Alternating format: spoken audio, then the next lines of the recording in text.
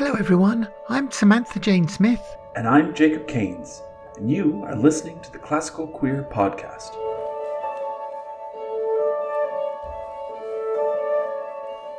Join us as we listen to queer classical music from around the world, talk with composers, and explore the wonderful, diverse, and growing repertoire of LGBTQ musicians.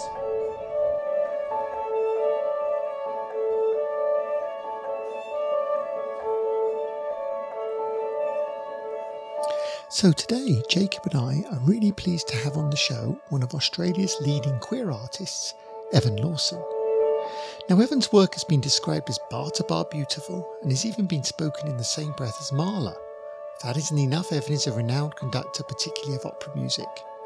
However, what sets Evan apart is his outspoken solidarity for First Nation and LGBT plus people, and we're really looking forward to talking with him.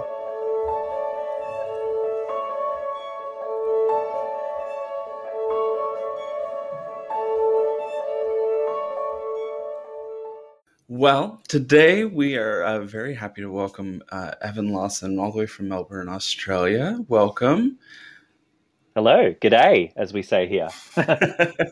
Evan is a composer, conductor, writer of many things, musician in Australia, and we're very happy to have you here today. We're going to listen to a few things, and I'm excited to pick your brain on how you conduct and how you work through productions and ensembles. And the two things we're listening to today are so interesting in their production and in their creation and inception, and looking forward to hearing about it. But I wonder if you can tell our listeners just a bit about yourself. Yeah, sure. Thank you for allowing me on the show. Very excited. So yes, my name is Evan. I'm a composer and a conductor based in Melbourne, Australia. I am 32 years of age and have been composing and conducting pretty much my whole life. So started playing music when I was 10. But I've been working as a professional musician, my entire adult life. And when I say working as a professional musician, as everyone might know, that's a very loaded term because one doesn't necessarily make my entire earnings off that. So I do also work for a lot of arts organisations here in Australia. I've done a little bit of work overseas. I've been very fortunate to have music performed all over the world. So yeah, I create art. Which is the goal with so many people, and it's phenomenal whenever, in whatever context you're able to do it. I mean, it's everybody strives for that. That's great. I'm happy you're making art. This is good. So we have a couple things to listen to. The first one that Sammy and I had kind of talked about listening to was from Hyacinth. So maybe you can tell us a bit about this production in general, and then tell us what we're going to listen to. Sure. So Paean from Hyacinth is a double concerto I wrote. It's actually had a few iterations. So the version you'll hear is the most recent from 2015, but I actually originally wrote it in 2012. So I say to people I am a reformed clarinetist. So I played the clarinet ever since I was 10. And when I got to uni as a composition student, I got really jealous of all the other instrumentalists playing an orchestra and doing concertos and doing all these things. So I was like, I still want to play the clarinet, and I continued with it, and I really battled with it. I'm not a clarinetist, so that's why I'm a reformed clarinetist. Anyway, I was like, I will write myself a concerto, perform it with an orchestra, and then I am never going to touch the thing again. And that is exactly what happened. So I wrote this in 2012. My best friend, Jess Fortinas, who's an incredible harpist now based in China, I wrote the harp part for her, the clarinet part for myself. Jess actually couldn't do the show, so then we actually had to fly a harpist over from Western Australia because I just couldn't find anyone to do the gig.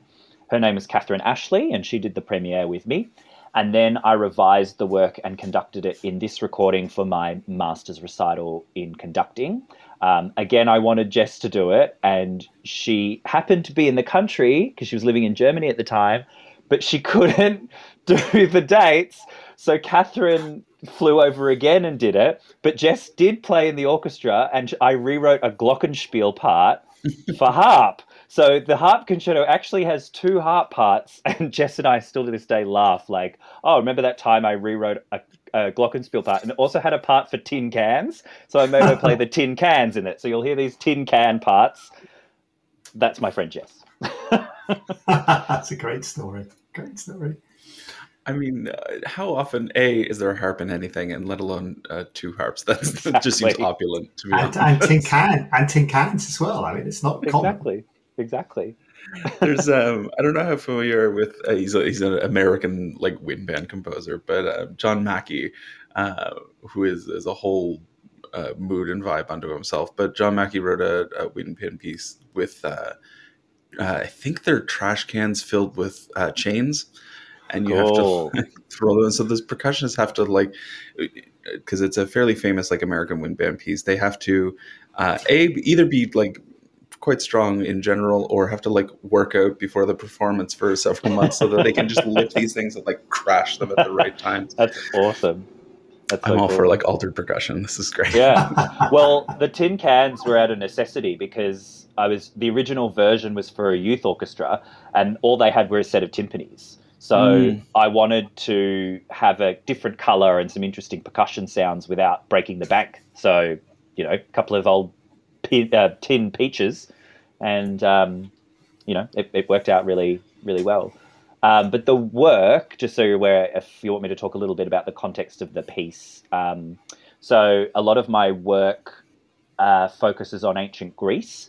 So a paean is a hymn to Apollo that was performed in ancient Greece. And hyacinth, some people might know the myth of the hyacinth flower. So Hyacinth was a beautiful young boy. He was the lover of Apollo. The West Wind was jealous of him.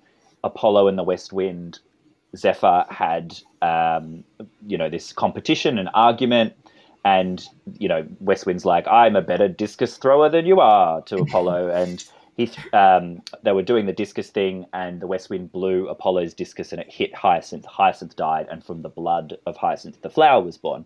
So this work, the harp represents Apollo, the clarinet represents Hyacinth, and the orchestra sort of represents the West Wind. So there's this kind of battle element between the three, but also aspects of like what I would call love duets between the harp and the clarinet. Can I just ask you, because you've got a kind of a Greek thing going with some of your pieces. So I mean, you've mentioned it there. Is there another reason for this? I mean, what do you find interesting, I guess, about the Greek mythology? Sure. On a just kind of rudimentary basic level, it's just something that I've liked ever since I was a kid.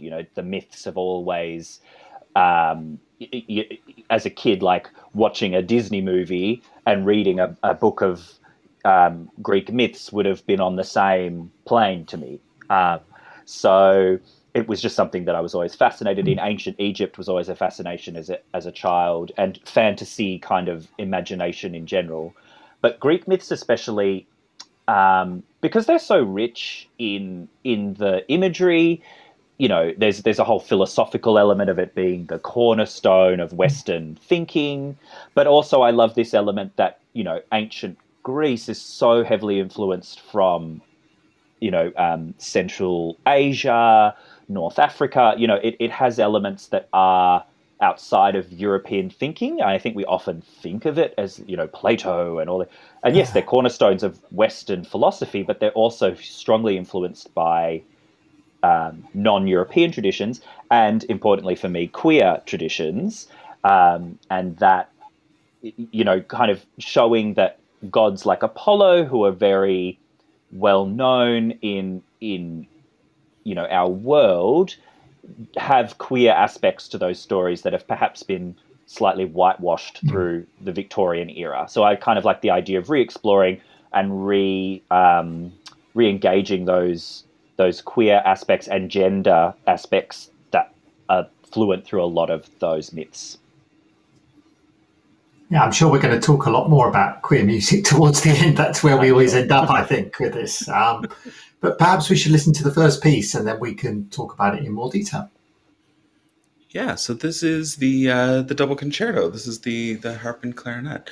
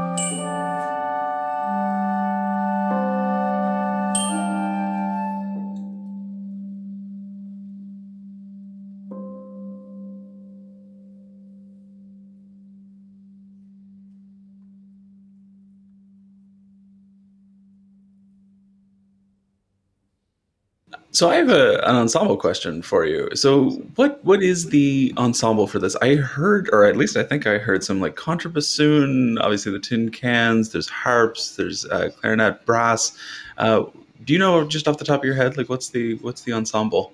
Yeah, I might get this a bit wrong. It's been a few years, but it's essentially a chamber orchestra. So you've got the clarinet soloist and the harp soloist. As I said, the harp version doubling on this sort of auxiliary percussion thing, playing tin cans, and there's also passage for envelopes at the beginning, a rustling. I've got this thing in a lot of my work about rustling paper, which I find really beautiful. And then the actual kind of band, the proper band, is timpanis, a double wind section with all the second wind players doubling on auxiliary, so a coranglais, piccolo, contrabassoon, bass clarinet. And there's a passage that I specifically, I love this idea in concertos where you kind of create a cacophony with that instrument. So there's just a slight passage where it's these like, all the clarinets are just like wailing away at each other. So I love this idea of like the family, kind of all squawking at each other. Two horns, one trumpet, one trombone, and a string section and a piano, I'm pretty sure is the band. Yeah. Okay, so it's like a pretty beefy band, yeah. Yeah. Yeah. I must admit, when I first started listening to it, I got the recording and I started listening. I thought, God, there's something wrong with the recording. And then I realized it was actually deliberate. And then I was thinking, what is that sound? And I spent ages I must have been hours thinking, what is this thing at the beginning? And I guess it's the rustling paper. Yeah, that's exactly at the beginning. Right. And I was like, gosh, am I hearing this right? And it was, I spent ages just focused on this little bit, trying to work out what it was. It was great. It was really fascinating. Well, Sammy, thank you. Because like, for me, that's like my goal in life. Like Ravel does this all the time, where especially if you're playing in the orchestra and you're used to the way that an orchestra sounds, you'll hear this thing. And actually Jess, the harpist who I mentioned, who I worked a lot with and we've played together a lot, would often talk about how when you do Ravel, you hear this, it might be a glockenspiel, a second trumpet, and a second oboe, like instruments that might not regularly double, and you hear this amazing color, and you go, oh my God, what was that? And so I've always tried to create those sort of colors. So thank you for saying that. That's like a little bit of a life goal right there. And it's interesting you mentioned Ravel there, because I guess when I listened to a bit of it, it did have this feel of an impressionist piece in some ways. I mean, it was kind of, I mean, it's clearly different. I'm not trying to say it's the same sort of, the same musical genre, but it did have this feel of almost being impressionistic in the sort of soundscape it was trying to build. Yeah, absolutely. Like I would say, especially when this piece was originally written when I was still a student, and when it was revised, like Ravel, Debussy, Stravinsky, the early Stravinsky, are always huge influences on me. Just the whole 20th century French school of color, which really is born with Ravel, was very influential on my development. So, yeah, I mean, natural sounds and depictions of the natural world is also something that isn't always present, but often creeps into my music. This piece is especially, I guess, I like the idea that it is blurring the lines between programmatic music, descriptive music, and more abstract music. And that's often like all of my music sort of walks this line where it's at times very theatrical and it's usually narrative based. But through that, I like the idea of also creating a little bit of chaos and a little bit of the unexpected. So I think that's something you often get with Debussy is a great example where you get this like logic and depiction of things, and then a complete abstraction of the like in an impressionist painting, he then blurs the edges for you to kind of enjoy just the pure abstraction of it. Yeah, I think the blurred edges, it kind of works in my head. It felt, and it's funny to hear you talk about like a story inception of where the piece comes from Hyacinth, and then the sound of like zephyr blowing, like the wind, and the like. It feels very like I'm being blown through the sounds, and it seems almost like maybe impulsive. Like where you end up going is just kind of where the wind has taken you. Like some of these sound things that kind of come out of nowhere, or the colors that pop up out of either from chaos to an interesting sound color, or from nothing to an interesting sound color. And when I was writing notes to chat about this, I think I wrote colorful 6 times. Like I think it just was so like bright and vibrant, and like I'm a wind person. I deal with like winds 99% of the time, and so I'm used to color because everything is inherently colorful, whether you want it to be or not. But similarly, this just sounded so like rich and colorful, and so that's like always exciting for me. That's nice. Oh, thank you. I mean, orchestration is like the funnest thing. It's just so great and I often, for a work like this, I would write out the way I wrote this piece is I wrote out the clarinet, the harp parts, and a condensed orchestral part in a piano score version with like cues to myself, okay, this will be a flute solo or whatever.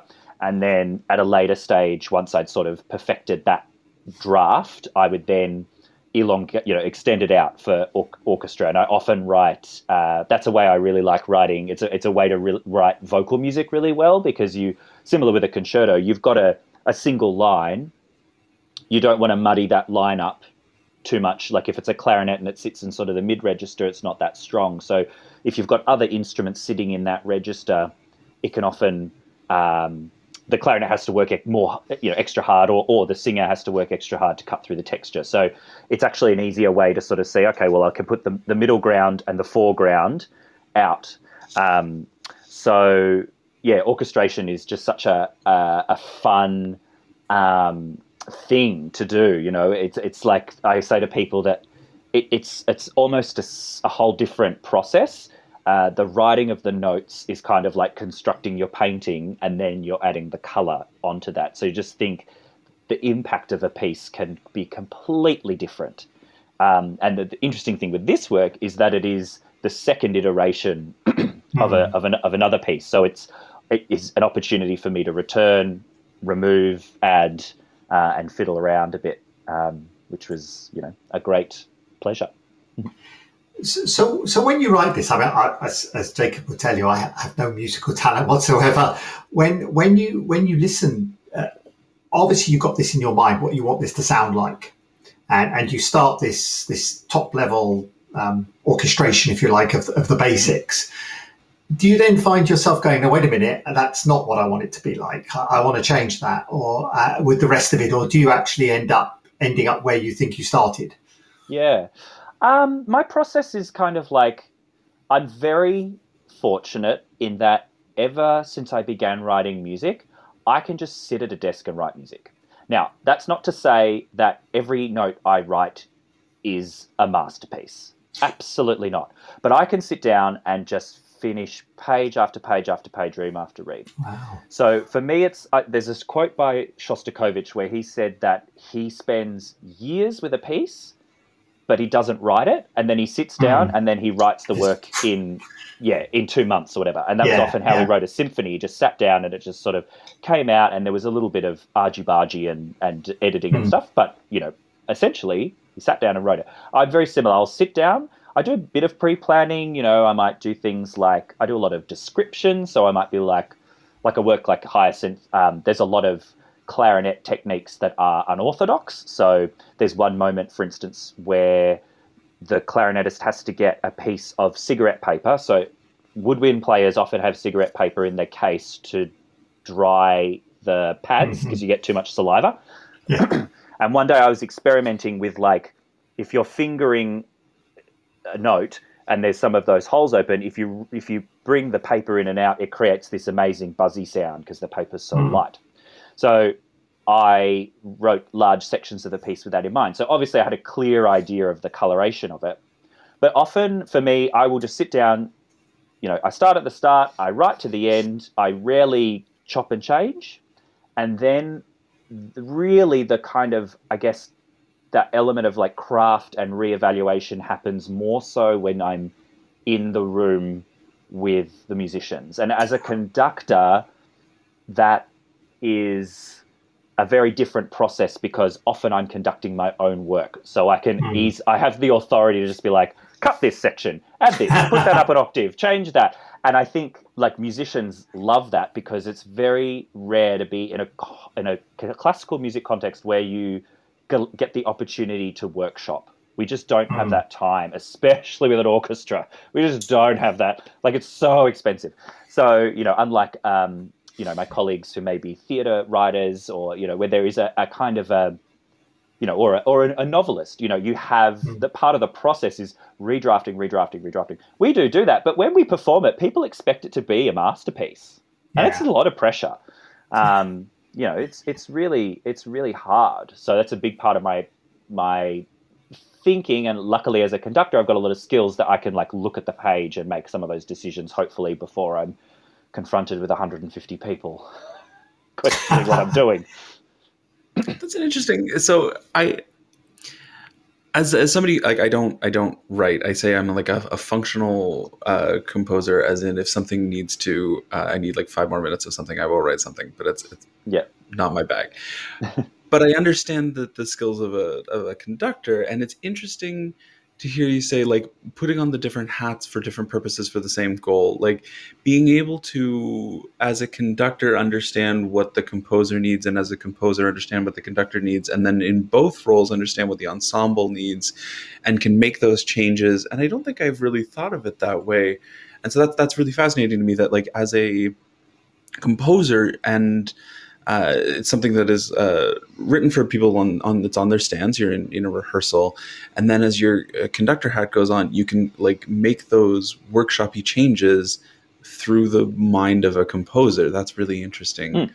And be intuitive about it. Yeah. I always wonder if you could go back in time and listen to Bach or somebody, whether he wrote this stuff and he went, well, actually, hold on a minute, we're going to play this differently to what I wrote it down to be.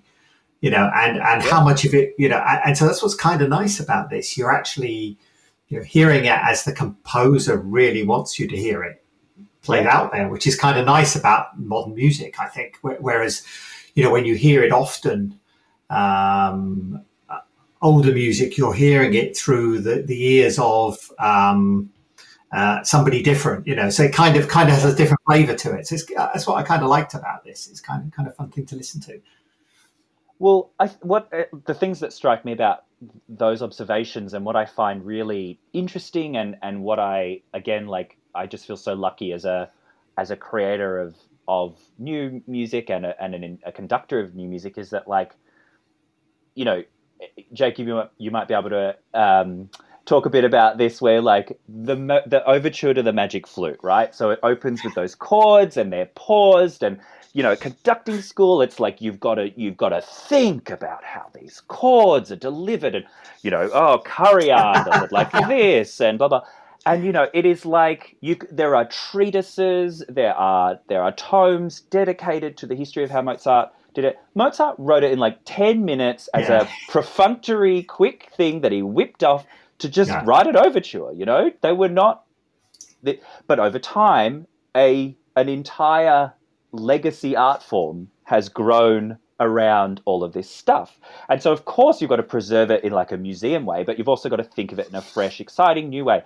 So it's like, I think, again, like orchestras are inherently pretty conservative organizations, just in the way they function. You've got 150 people in a room. There has to be some sense of consensus that, so there has to be a consensus that the chords can't be the most extreme, huge pauses or whatever. And if it's in the theatre, it's a different context. So what I kind of find really interesting as the composer-conductor is that, I can work, if I'm doing, not that I've had many opportunities to redo works, but like Orpheus, which I think we're going to talk a little bit about later, is a good example where I've done it. I've workshop sections, I've done a performance in Melbourne and then a performance in the United States. Going to the United States, the previous version was written for friends and colleagues, and I wrote it to be, my trombonist in my ensemble plays the sackbut. So I was like, sure, I'm going to write a sackbut part. We can't afford percussion. So again, we have a bass drum and some paper.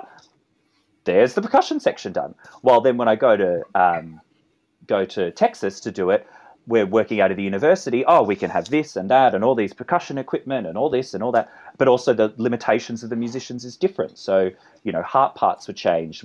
I rewrote an entire instrument part the day before the show. It's much more akin to what people might have in their minds when you think about, like, we're going to put on a show, put on the theatre. Like you read the stories like Stephen Sondheim, where you had to rewrite a song the day before. It's much more akin to that, but the legacy we have of the canon has kind of lost a lot of the spontaneity, and so that's what really excites me about making new music, and especially chamber music, is that and working with composers where you can just be like, this doesn't work. I'm sorry, this doesn't work. You got to change it. So another ensemble might be able to do it better. Another conductor might be able to do it better. We can't. The gig's tomorrow. What do you want to do? You do want to sound like crap, or do you want to sound good? So.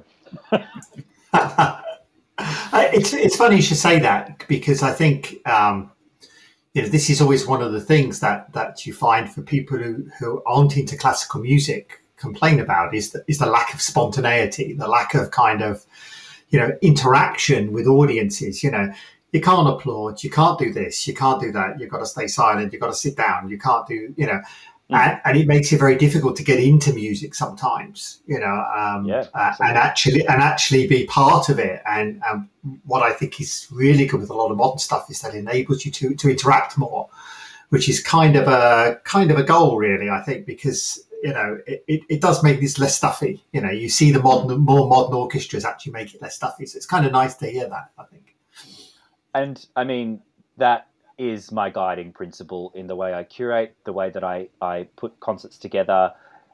My ensemble Forest Collective, the word interactive, the word you use there is like one of our guiding principles. And we actually, less so now, but we used to try and do performances that we called interactive chamber music, ways that you can walk right up to a musician, and that you can walk right up to a musician. You can wander, you can move through rooms, or we've had actors and theatre makers and dancers and all sorts of other aspects to change the mood or the focus of a show.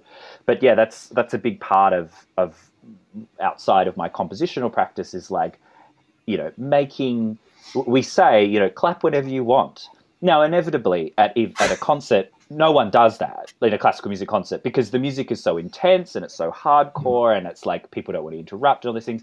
But we try and encourage that spontaneity and warmth, and that there's no kind of like, oh, you don't realize it's the second movement, you don't clap between, and I've, to excuse my French, but I have no time for that bullshit. Like, I just have no interest in that. And for anyone that kind of would correct somebody to, it's just like, but also that, that is a canon and tradition that can be honoured in other places, but it's not in my spaces. That's not something that is a priority.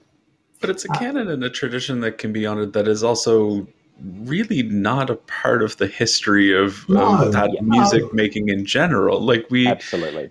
It's such a.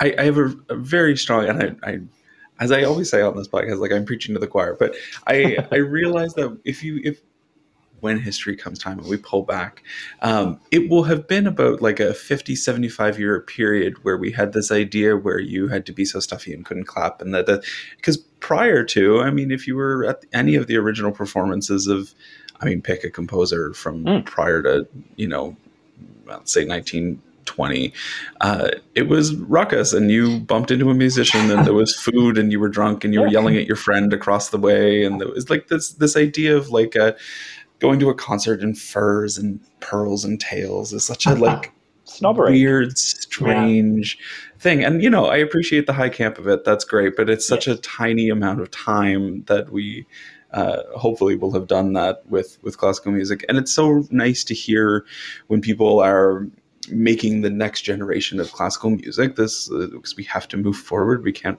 only program Beethoven forever. We have to keep moving. And when people are writing all this wonderful new stuff, that we've gotten rid of that idea of having to be so uptight and pretentious about everything, that, if something is funny, laugh. Like if there's an actor doing some like stupid thing on stage, laugh at them. They want to be laughed at. That's the point, Yeah. It's also like give the performers some warmth as well. Like it's something for me that like, there's such, if I've never really had, the concert hall orchestra, you walk in and they stand up and, of course that there's respect there and all that, but there's, when I do a Forest performance, the audience is right there and I have to go and close the door, tell the bar to stop serving drinks, dim the lights myself, say hello to my mum and then walk on stage. It's a much more interesting, enjoyable experience to me. Now that's again not to say like the Saturday Night Symphony or putting the pearls on to go to the opera. That's great, but like think about all the other opportunities that there are to experience the same music in different ways. It's kind of interesting. I mean, a story that happened to me was that I like the ballet. I've always been a big ballet fan, and I used to go to the Royal Opera House, which is very stuffy. The Royal Opera House is all this kind, and people do a dance, and there may be a little ripple. It's kind of all like this. And then I was lucky to go to the Bolshoi in Russia, actually be there. And this is some years ago, and they're shouting all the time. They're just out there shouting. If it's a great, let's have applaud, and they'll do this for 20 minutes and make them do the dance 3 times, and this kind of thing until they're exhausted, this kind of stuff. And it's just part of the tradition, that if they've done something good, we're going to shout and we're going to raise our glasses and this kind of thing. So I think it's become a very stuffy, almost Northern European, almost, I guess, tradition of like, sort of maybe even Anglo-Saxon sort of tradition of like, of we've got to be very Victorian and be very upright and straight and this kind of thing. And that's kind of depressing and kind of boring, I think, anyway. I always find it funny. I mean, as a musician, the more musicians the more you understand that is not how musicians function. They're like, when you actually know musicians, they're not above having a drink or having a good time or enjoying what they're playing in the moment, And then it's so funny that we present it that way, that, these very uppity, highly trained musicians are, it's not how we work, but yeah, totally. Sorry, just because this comes in even. I mean, this is another thing that we started to talk about was queer music as well, and how even in a sense that's even more extreme for queer music to be fitted into this box of very rigid structures. Absolutely. And so that makes it even worse, if you know what I mean. In a sense, we're trying to fit something that is maybe joyous and different and all of that into a very formal, rigid structure, which is not what it's about or not how it should be.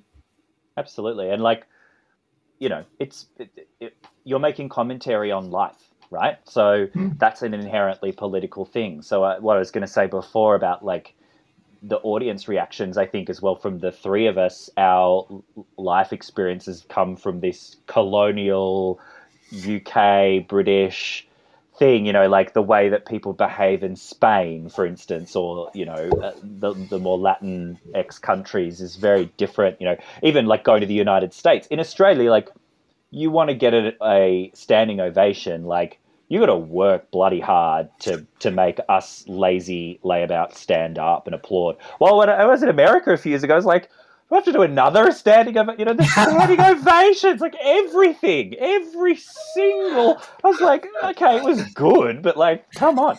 So it's so interesting, these like different attitudes and perspectives, and I mean, to speak to the sort of the queer context, it's like, there is a performative, I think I always think of like the Oscar Wilde sort of history of that kind of like performative other, the drag queen, the sort of the freak, if you will, is often, a queer person questioning the status quo, and that's often looked upon perhaps in an academic way and a positive way, but also more often than not, as we know, in a really negative, laughing clown jester-like thing.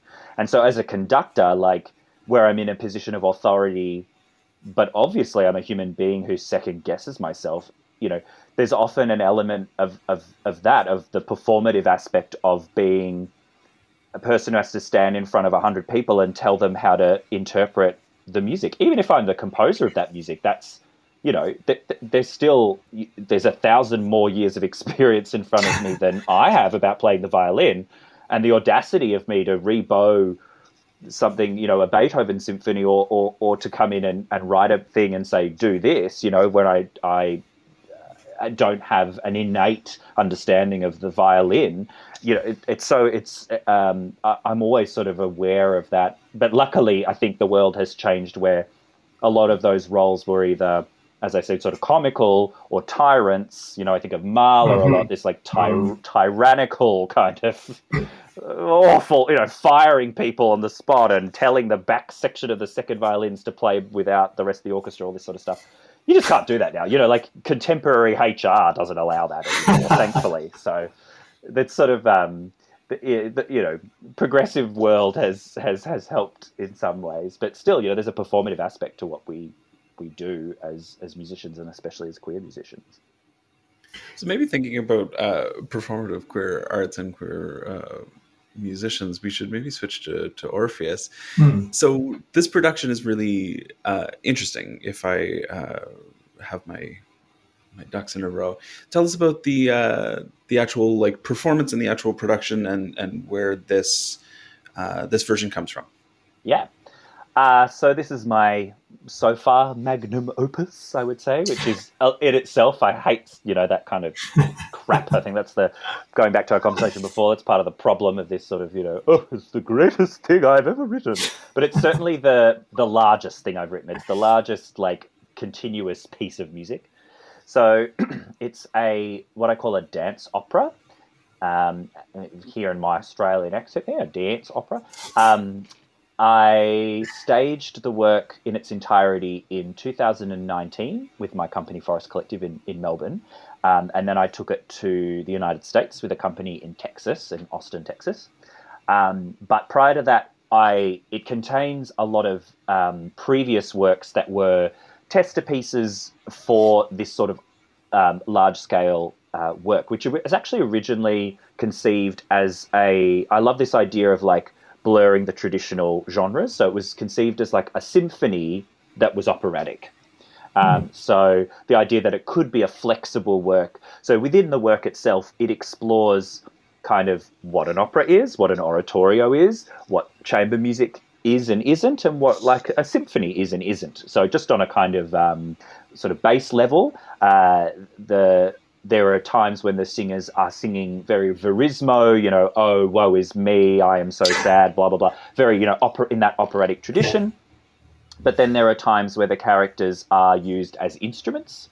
There are times where the three singers have to use paper. So this paper thing returns and there's rustling of paper and and rocks. They play rocks at one point. They groan and growl in ways that are not necessarily to do with the character, they're to do with the musical thing. So I love this idea of, again, switching the performative roles that you're expecting. The singer at 1 minute is Eurydice, the next minute she's a different character, then she's playing some rocks, then she walks over here and fiddles with some paper.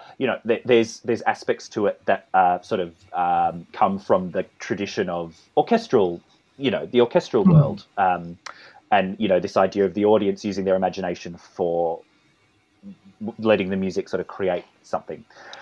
So there's that aspect to it. Then there's the Greek myth and the actual story of Orpheus. So the work is for 3 singers and 3 dancers when staged with the dancers.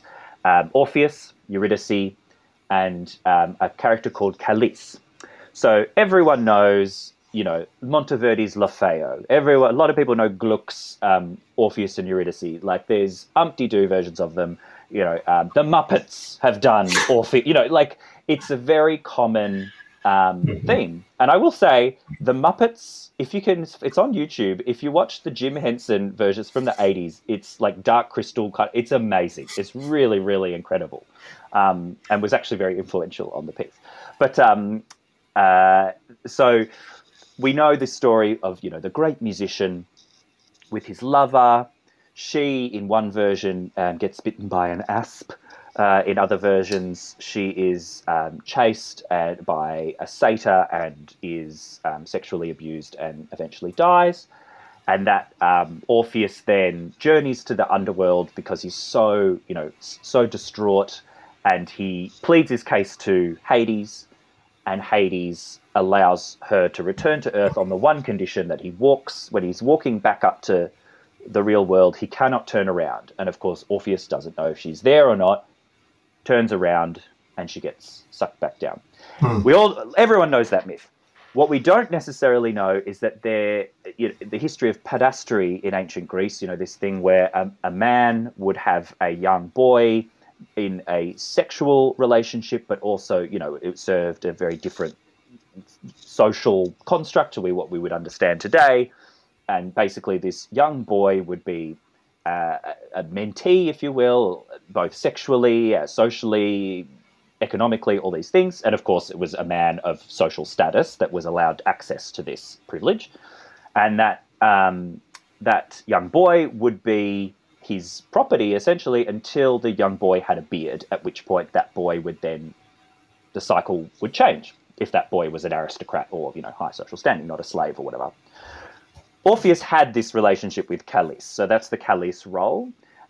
So I bookend, the work is in 4 parts. The first part deals with Orpheus when he was on the boat with Jason and the Argonauts, and he saves them from the Sirens. So I wrote a work for string quartet called Sirens, which is the foundation of that section. They sing a love duet. The second part deals with Eurydice and her wedding day and this interaction with the satyr. Then the third section deals with the underworld, the journey to the exploration of the dealings with Hades. And then the fourth part, in classic ancient Greek style, he leaves the underworld. He goes, well, bugger her. I'll try and find Callis. He can't find Callis. And all these women in this wild, orgiastic thing, pissed off that Orpheus doesn't want to join in on their frivolity, so they rip his head off. It sails down the Euphrates and becomes a star. Zeus puts it in the sky as a star. So that's the crux of the piece. So a big part of it, sorry to just keep blabbering on about, but this work has sort of inhabited so much of my life. A big part of the piece is the role of Eurydice, the role of women in opera, the oppression of women, me as a man, a white man, cis man, telling a woman to die twice. She dies twice. Eurydice dies twice. She's just brought back and then dies again. Mimi dies an awful death. Violetta dies these awful deaths that these women have to face and sing in these roles, and the misogyny and the stereotypical kind of thing that female identifying opera singers have to deal with. So a big part of it for me was just questioning that and acknowledging that, and sort of saying, well, give her the contemporary voice that she doesn't get in Gluck or Monteverdi, and do it with those words. So I took the librettos of those operas, and all the words that Eurydice sings in the piece are her words in history, but hopefully in a way that gives her a modern power and allows that performer to give her, a little less of the woe is me waif, and hopefully empowers that person to interpret her in a way that, and empowers them to interpret her in a modern way, I guess.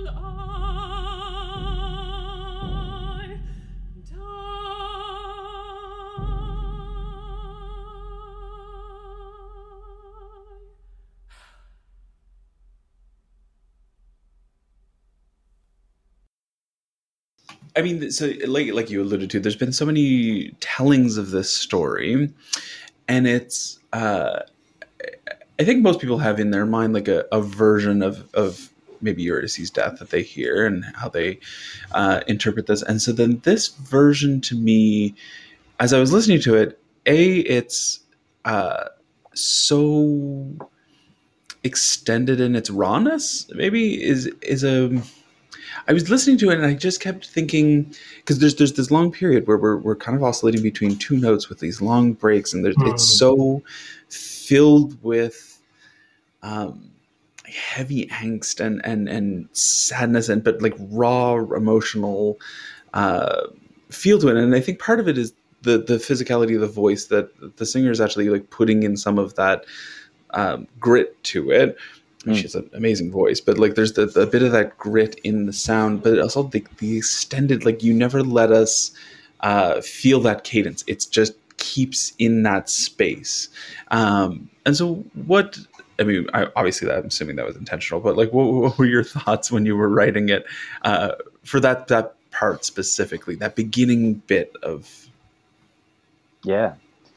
It's actually interesting because what I was saying before about how I write and it being a reasonably planned thing where I spend months thinking about something before I put pen to paper, this was actually a, to use a nice Greek term, a eureka moment where I just went, that is what it is. That is what the death is. And I pulled a piece of manuscript out and just wrote it. So to give the section context, the aria context, is that what's preceded it is a very long passage of instrumental music that depicts the chase by the satyr and the kind of graphic sexual assault that the satyr performs to her. So in the dance version, that is obviously danced, and in that section, it's full ensemble. It's wild. It's raucous. There's lots of color, grumbling, really quite violent sounds, and then out of that, you come to this. I'm not going to say static, but singular voice. You know, I love this idea that you have that climax and then you have this single voice. The idea musically was that she's died, and what you hear in the aria is the breath leaving her body. So what we're witnessing in the aria is both literally her dying, but it's also the abstract kind of idea of her soul moving into that other realm where Hades takes over. You hear that at the end, the bass drum, that happens throughout the work. Basically, the bass drum plays pretty much from the beginning of the piece to the end with this rumble, so that there's always a heartbeat, or there's always something, however you want to depict it, the universe, whatever it is, and it's just this fantastic sound, the bass drum in an acoustic space. I could listen to it for hours. Grisey has this fantastic piece for 2 bass drums. It goes for like 10 minutes. It's just people scraping, but it's really cool. And anyway, I was obsessed with bass drums. So it's the only point of the piece, I think, where there's no continuous bass drum. So you hear the bass drum at the end, the 3 strikes is kind of a literal, her heart has stopped beating. But it's also, you know, the kind of knocking of fate, you know, all those kind of things. So, and the pitch material, the F sharp to G, da, da, da, that is like all the way through the piece. And the whole opera is constructed, actually have it, not that we're talking on video, so it's not really going to matter for our friends on radio, but I still have it on my computer. I have this like little scrap of manuscript. That is the opera. In those 5 chords, that is the entire opera. So what it is it's an E minor chord, for those playing at home, an E minor chord, a small cluster based around D sharp, E natural, and F sharp, another cluster on E, F, and G, and then a G sharp and a G natural, and an F sharp with a F natural and a D natural.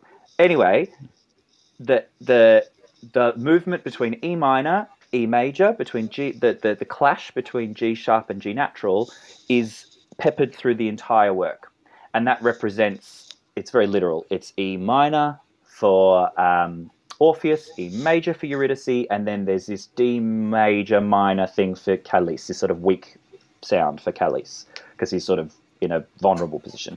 So the F sharp to G, the G to G sharp thing, it's all kind of based on really traditional harmony, this kind of a blurring between a major and a minor, happy, sad, male, female. It's this establishes a binary, but also mushing them together to create to make the ground sort of shake underneath it. So that's the sort of thinking behind the aria. Did that answer your question? It did, and I also am always very interested to see scores, so that's really interesting to me as well. And I was I'm condensing, so like this is maybe not like a useful conversation, and maybe this is like you and I have a conversation sometime, but like so. You never play, or not never play, but like in the reduction, there's no C sharp, B flat, but everything else is covered. If you have a D major, there's an A, but there's a G sharp, G, F sharp, F, E, D flat, E flat, D sharp, D. Yeah. And so like another day, why the C sharp and C is left out? Like where is that in the? I don't think that was as intent. I think it's probably a fluke. But what it does is that because Calice's world sits in this D major minor thing, but there's never the presence of the A. So if you're talking real specific, sorry to those who perhaps are listening for the pure love of talking about music than the mechanics. But, if you have a major chord or a minor chord, it's the third that determines the nature of that. But if you remove the fifth, it's more abstract than if you have the fifth. So if you have the fundamental, so D and A, that's going to sound more, well, to me anyway, it sounds more consonant. And in traditional harmony practice, it's deemed to be more, functional, whatever. It's the third that determines the character. So by removing that from Calice, his world is very weak.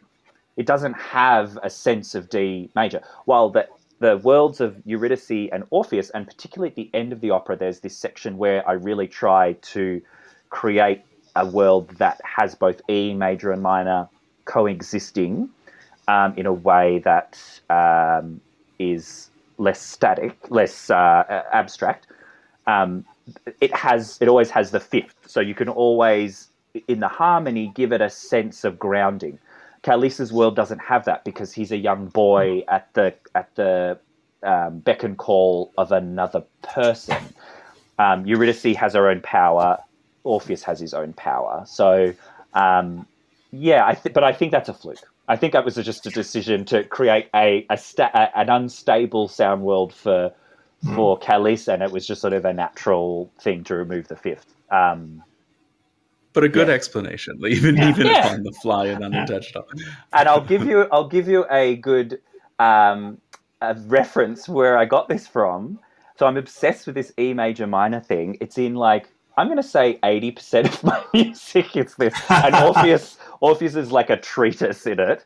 And it is the opening to the Titanic musical by Maury Eston.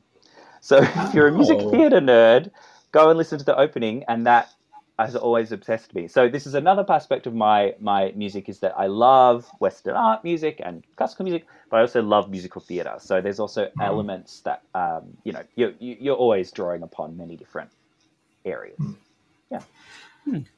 A little while ago, Jacob mentioned this raw feeling, and we never talked about your music before this, but I wrote down almost exactly the same words. I put down very bare and raw in places that for me gave a very sense of combination of unease sometimes, and I guess what have you talked about changing between the majors and minors is part of this.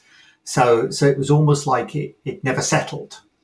You were always being thrown off slightly. You thought it was going to resolve. I guess I'd use the word resolve. I don't know if that's right, but you felt like it, but then you were pulled off into a different space that didn't resolve, and then you were brought back again, and it was only right at the end that you felt that you got some kind of conclusion to it. And I guess that's what you're talking about, where you put this mishmash together, because until then you're always being between one space and another, and maybe this third space, which I probably did here as well, but these different spaces. So it's kind of interesting that we picked up on that sort of rawness and I guess fluidity. I don't know if that's the right word, but it's interesting you say that, because the character of Orpheus inherently is very lost in this piece. Like, he spends most of the time in the opera going, where is it? Where is she?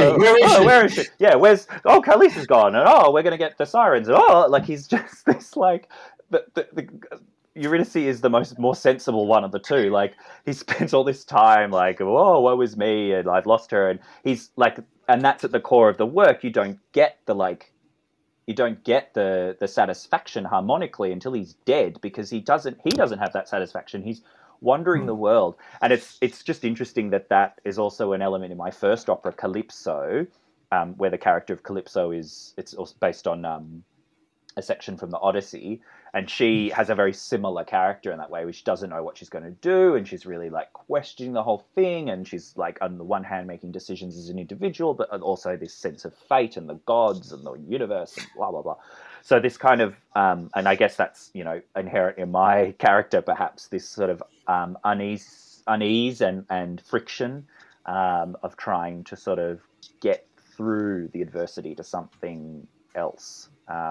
So it's cool to know that it comes across. Yeah, and you also mentioned the show tunes bit. One of the other things I wrote down is I'd like to see this as a show, because it came across to me that it was more than just the music when I listened to it. It had a feeling of like, I needed to see it. I needed to see what was happening, not only to understand it, I think, in terms of what the musicians were doing, but it felt to me like it was a piece of theatre as well. So that kind of came over in the music, and now I can see the showman bit behind this, that's sort of driving that.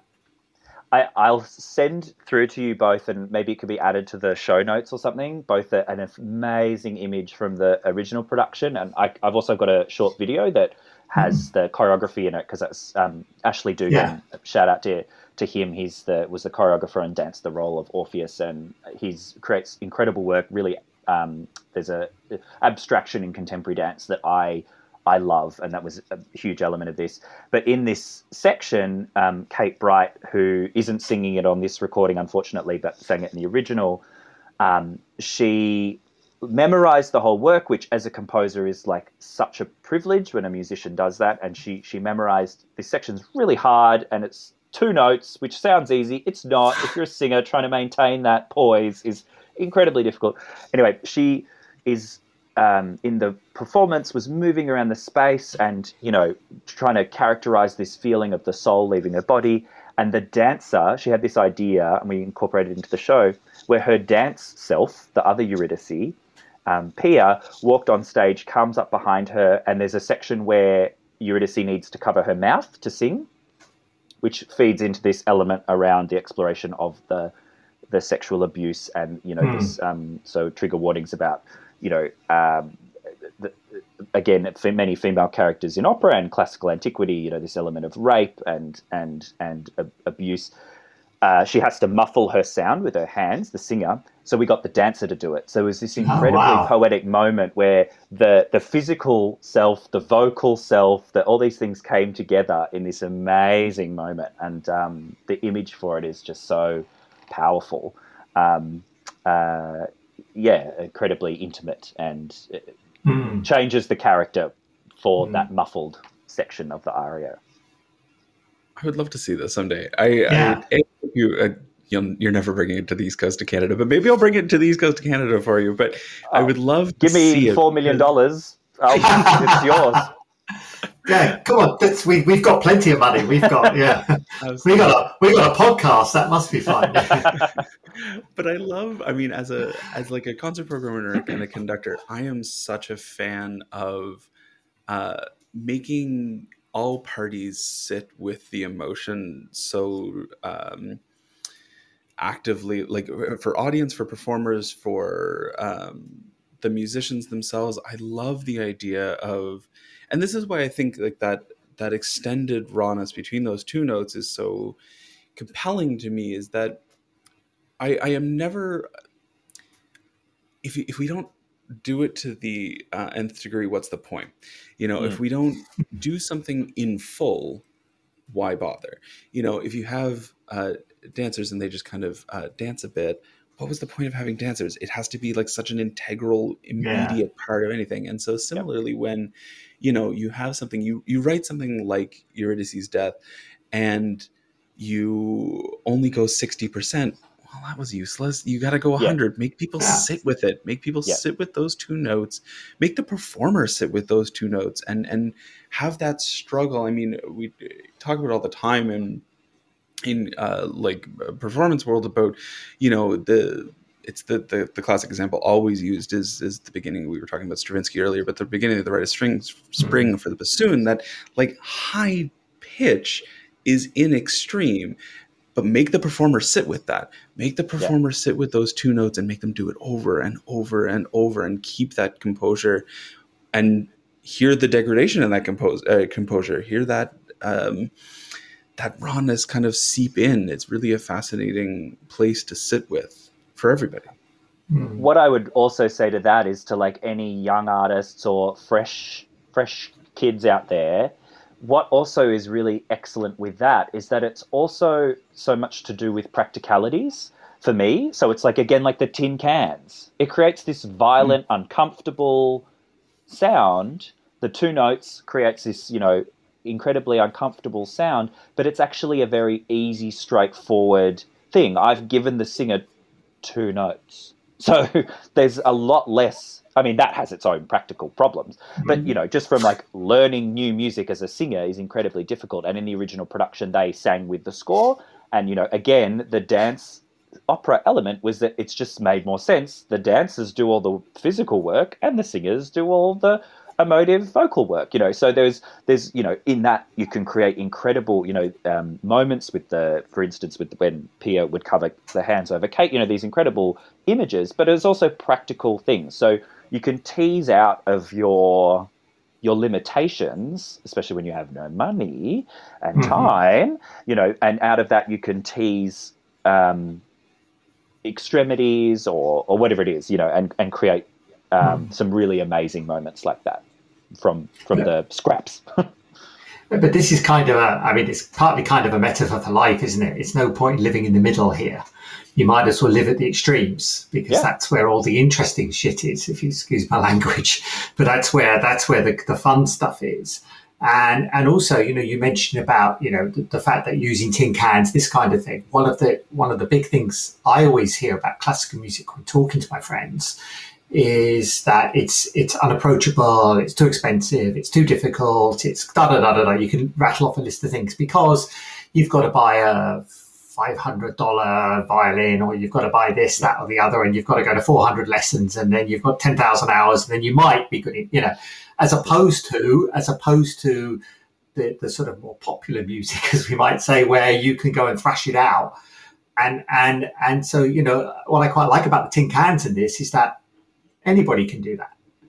Yes. Anybody can pick that up and do that and make some music by doing something simple. It doesn't have to be, you don't have to have all this stuff and to be in this genre of sort of poshness or whatever you want to call it to actually make good classical or avant-garde or whatever you want to call it music. Yeah, and that's, in Orpheus, the singers have to scrunch paper and plastic bottles, and that element to it is that, anyone could just pick up that. And they're not percussionists, they're singers, and so more often than not, they got it wrong. And that's fine. Like, that's kind of part of the charm. That's also, part of the aspect of humans doing music, that element of noodling that is so prevalent in folk music or pop music, which, think of every 15-year-old picking up a guitar for the first time.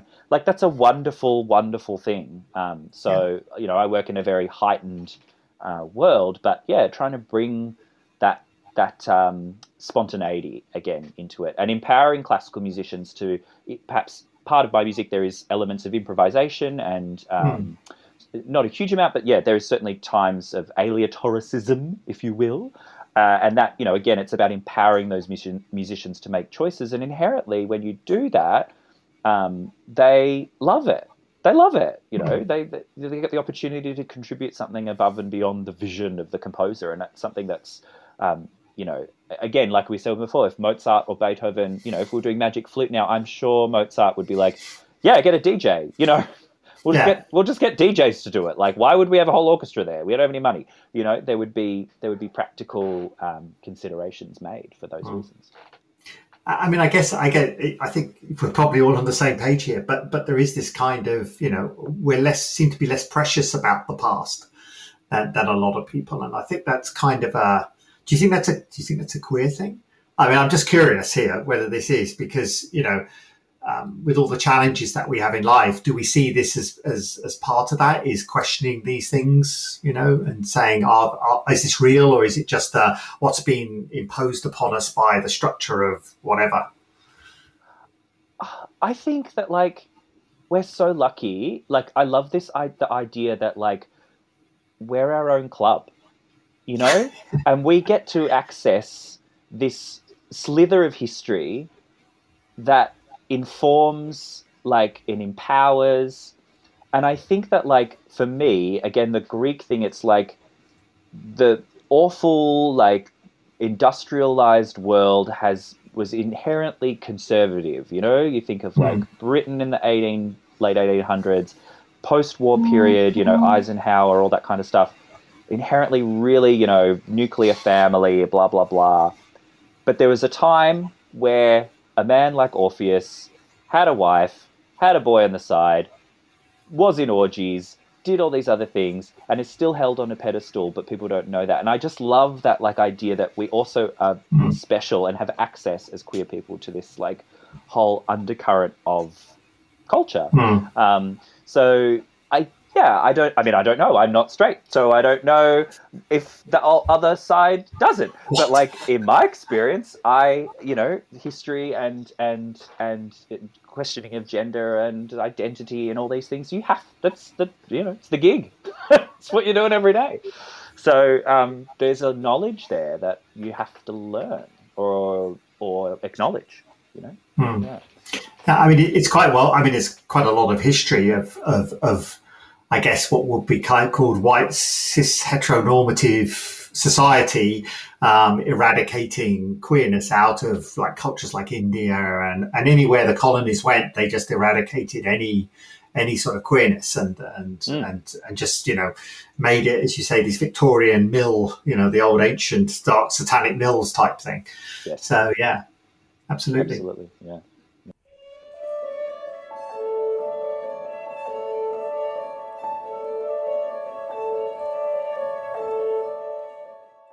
Thanks again for listening to the Classical Queer Podcast. We hope you enjoyed the music and conversation. We're looking forward to bringing you the next podcast soon. Also, many thanks to Jared Miller for all the incidental music we are using. Until next time.